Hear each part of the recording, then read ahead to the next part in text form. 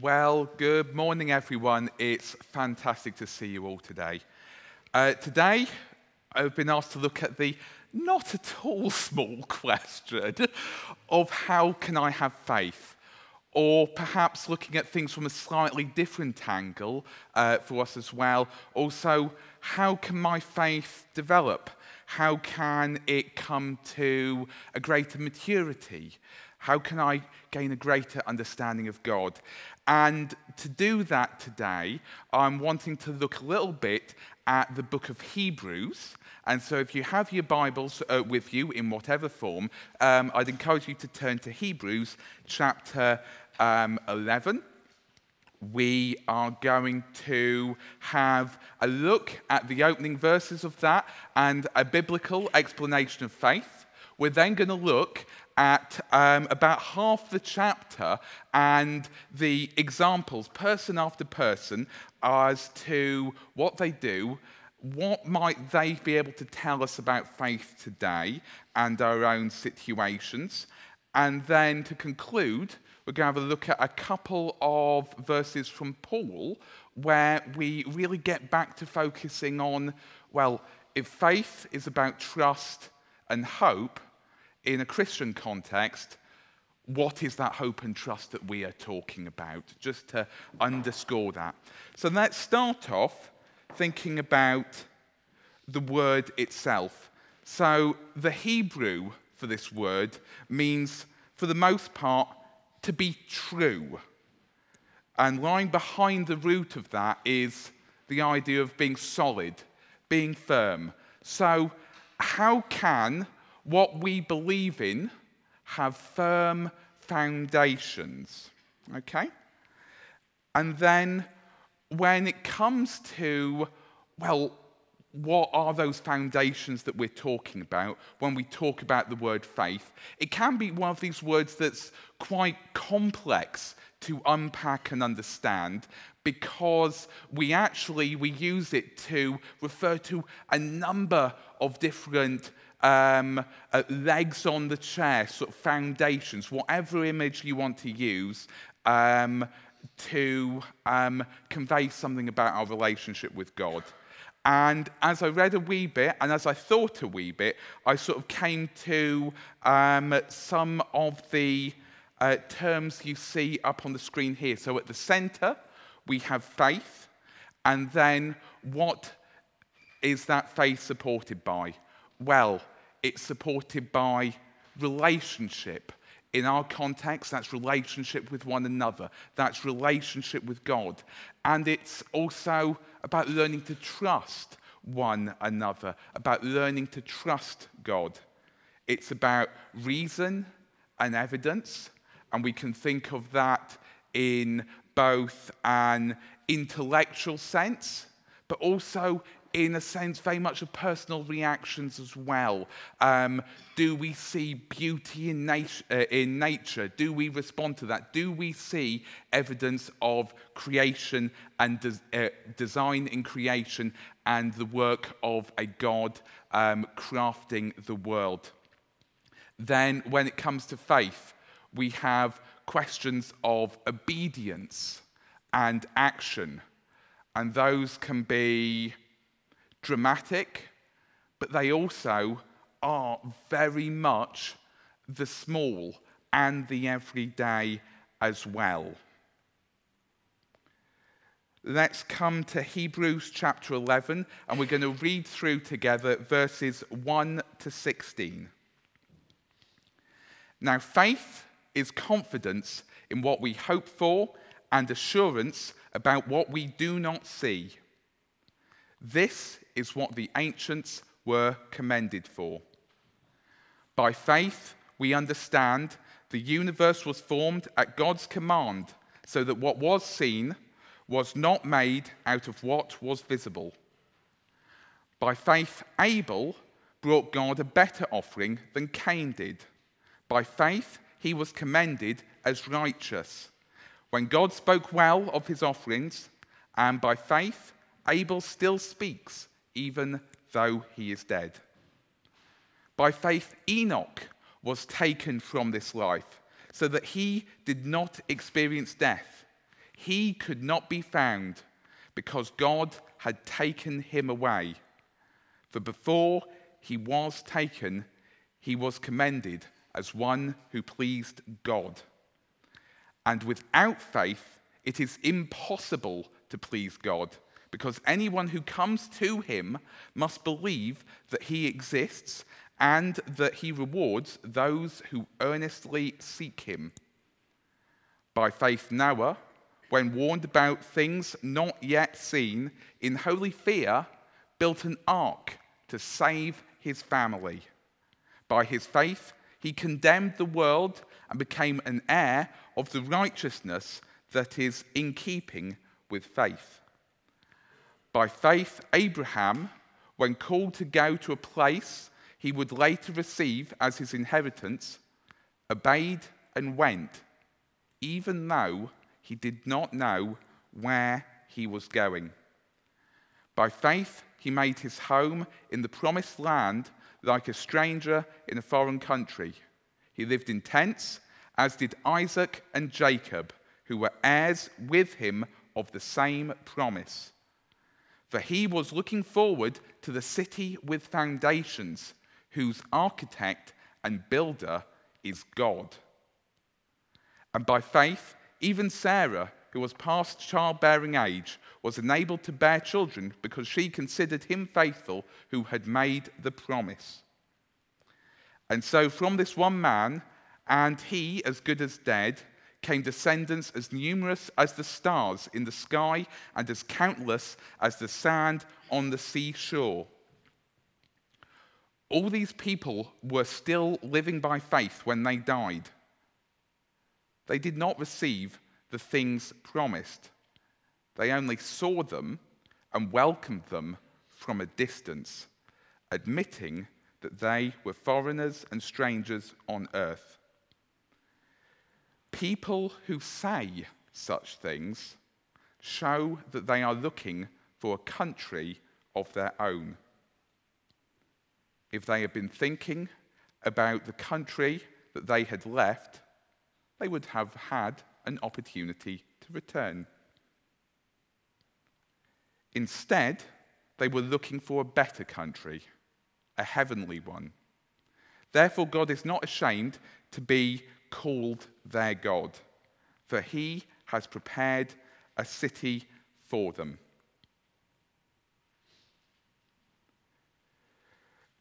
So coming to verse 1, we have the question of what it is that we hope for.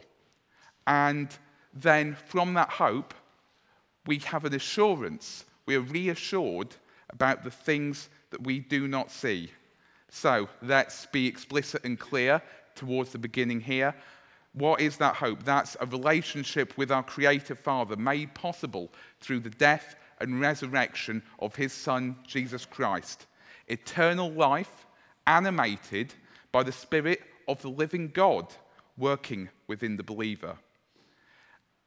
And what about this idea of assurance in verse 1? For me, when I thought about this, this is about accepting that there are limitations to our own understanding. And personally, that's also about acknowledging to you the imperfections in my own faith and my own actions, my own struggles with doubt. And so if you come here saying, well, I struggle with doubt, let me reassure you that I'm here speaking to you and I'm in the same boat. If any of what we do this morning is relevant and that Jesus' mission is actually something that applies to you and me, we can look at something like Mark 2:17. On hearing this, Jesus said to them, "It is not the healthy who need a doctor, but the sick. I have not called to come the righteous, but the sinners." We have hopefully to take that word as we read it. Hebrews 11:2. We're getting made clear here that these people are part of a lineage here. Their story of faith and their triumphs and their struggles with their faith, with their relationship with God, with their actions and obedience, with their relationship and trust, and with their reason and understanding. Their struggles and their triumphs fit into a wider picture, a wider story of faith, one of which that we are a part of, both as individuals, but also as a church community. We need to be prepared to and acknowledge the fact that we will have moments of highs and moments of lows, not just in the events that will take place in our church family, but also in where we're at collectively with God. Verse 3, God is sovereign. We're speaking here about the creation of the universe, that God commanded it into being.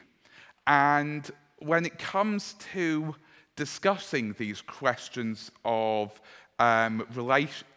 creation, I think sometimes that we may end up in the beginnings of a discussion with those of a very scientific bent, for whom, if we think back to this here, reason and evidence is the only stool of the chair that people are looking at. And I think we do have a defensible intellectual case to be made for a God who worked actively to create this universe. Understandings of exactly the times and the processes have evolved and changed as our scientific understanding has grown deeper. But as we share and as we listen to our friends and our family and those that we meet who might choose to raise this as a topic with us, I would encourage you, as well as discussing reason and evidence, discuss what relationship and trust means to you, and discuss what obedience and action means to you as well. Verse 4, we come to Abel, who we read about in Genesis chapter 4. So what did Abel do? Well, he tended flocks, and his brother Cain tended the soil. So basically, at harvest time, what would Abel have had? He would have had animals. What would Cain have had? He would have had his fruit, his vegetables, his grains, etc. And the thing here is, come that harvest time, what happens? Abel brings the choicest cut, what the Bible describes as the fat portions, the best bits of his harvest to God. Cain brings a few vegetables.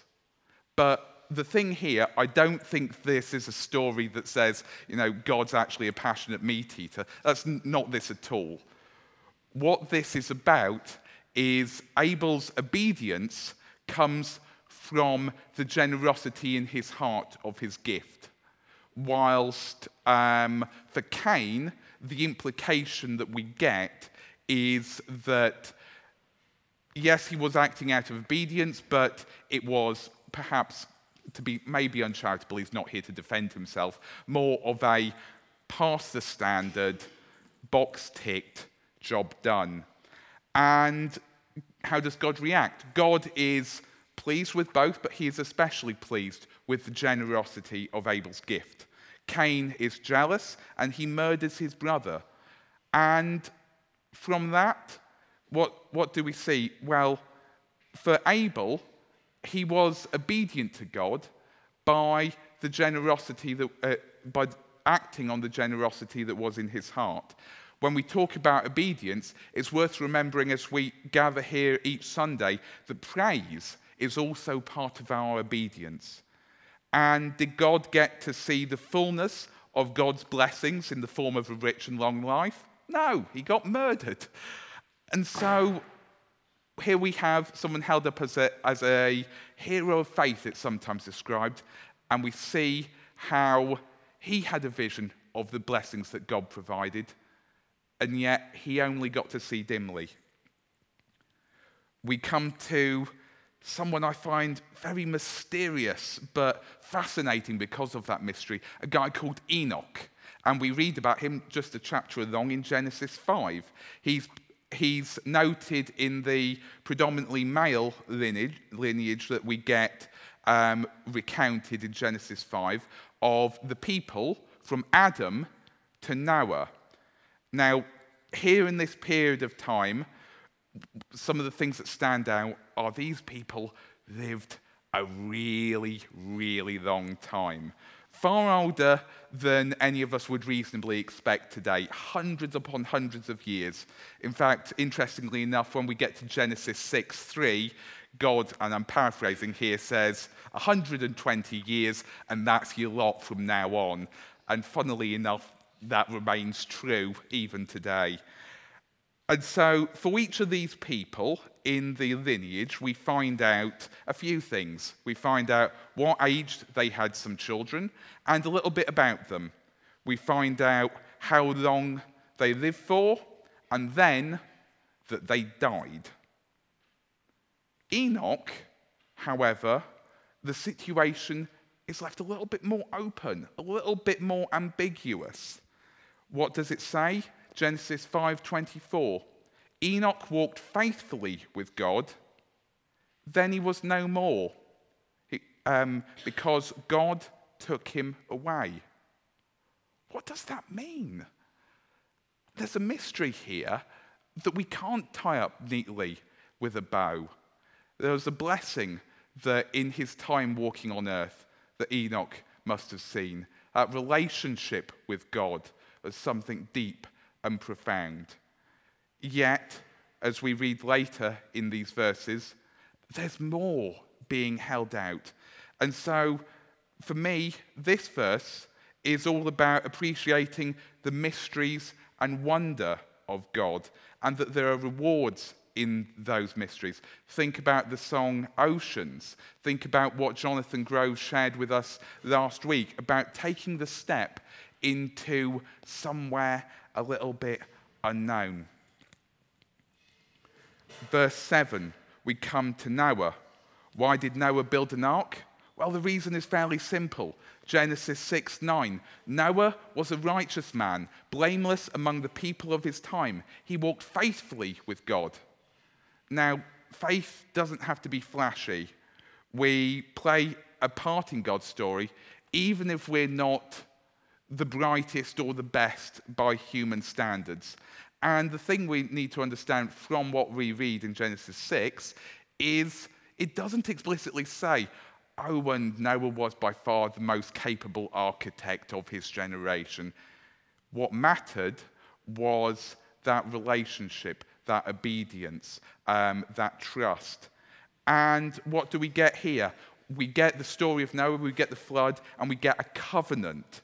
What do we mean by covenant? It's a relationship backed up by a promise from God. And the thing is, this covenant that we see fleshed out over the course of the succeeding books in the Old Testament, we see that it's a mutual thing. There are mutual obligations. And that is true of a living and active faith for each of us as believers today. I love some of the words from Genesis 8, the very beginning of Genesis 8, where after the flood, what does it say? God remembered Noah.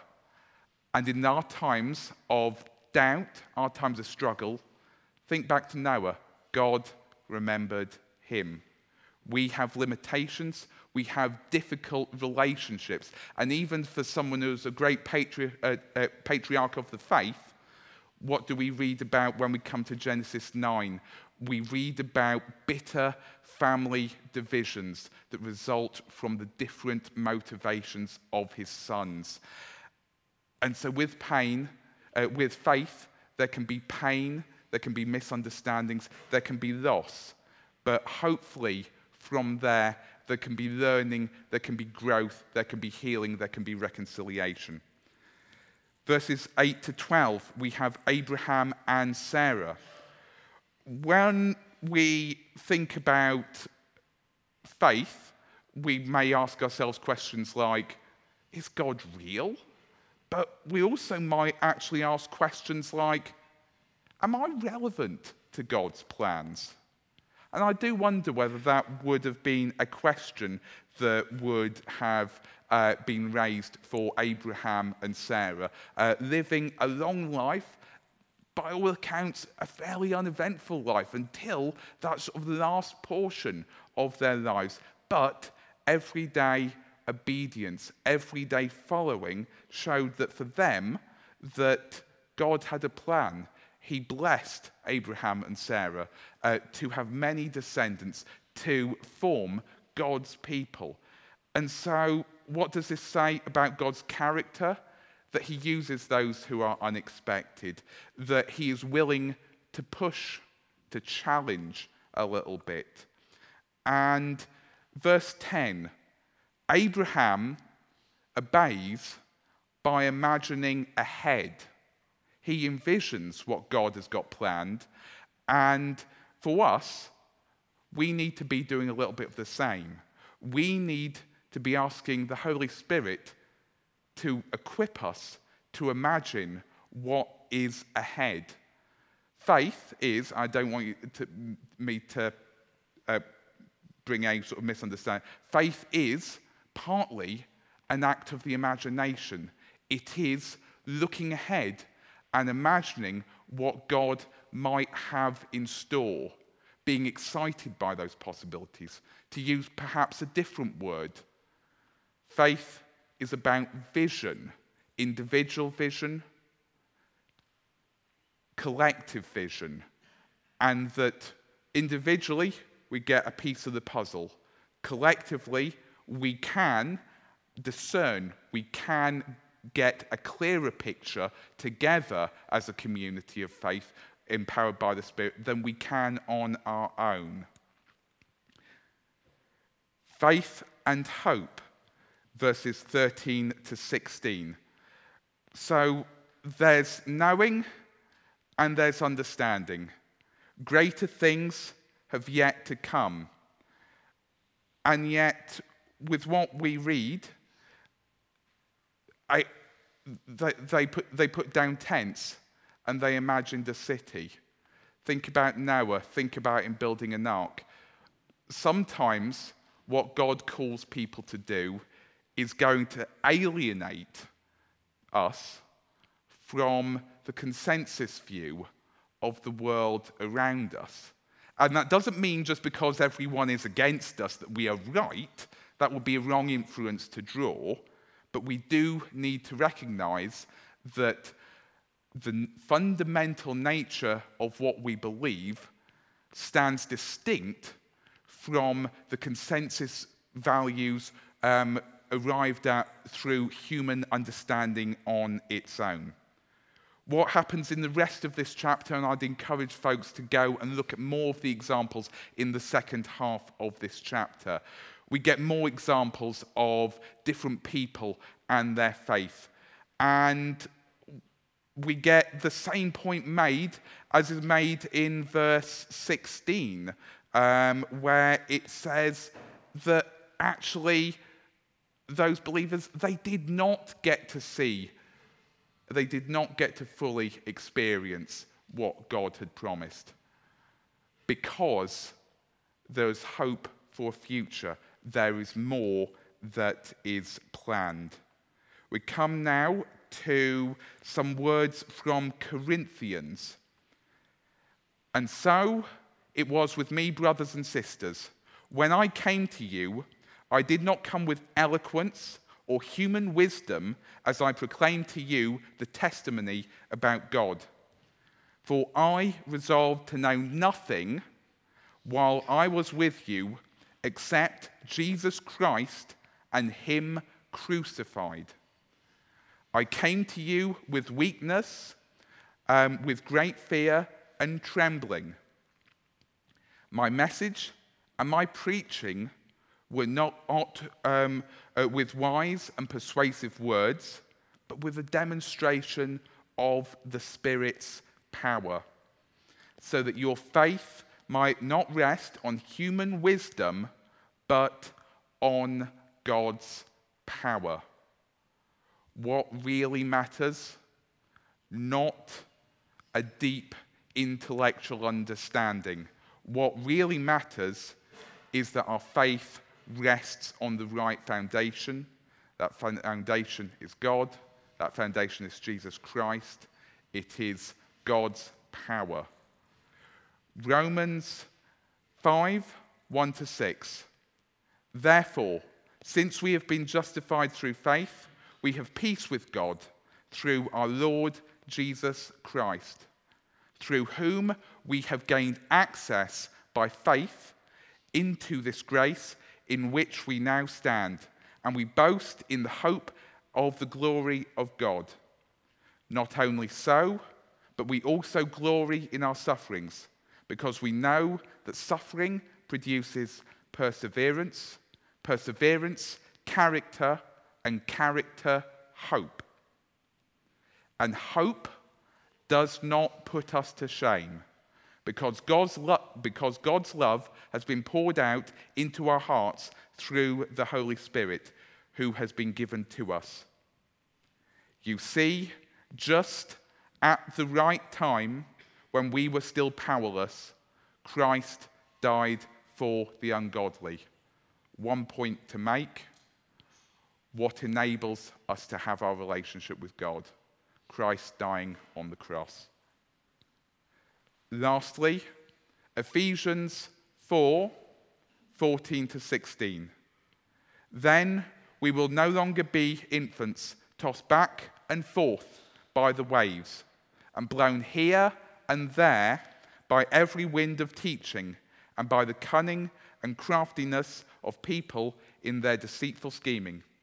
Instead, speaking the truth in love, we will grow to become in every respect the mature body of him who is the head, that is Christ. From him, the whole body, joined and held together by every supporting ligament, grows and builds itself up in love as each part does its work. We looked a little bit at Abraham and Sarah just there, and we said everyone has a role. We looked there at those words from Ephesians. Everyone has a role. And so on that note, remember faith, relationship and trust, reason and evidence, obedience and action, as individuals and as a church community, supporting one another, equipped by the power of God's Holy Spirit transforming our lives. On that note, I will bring our time here to a close in prayer, and thank you very much for listening. Father God, we thank you that we can know you, and that we recognize that we have limitations in our human frailties. But we can grow and mature, and we can be challenged, Lord. And we recognize that the path forward isn't always a straightforward progression where everything just seems to get stronger and better every day. We take some steps forward, we take some steps back.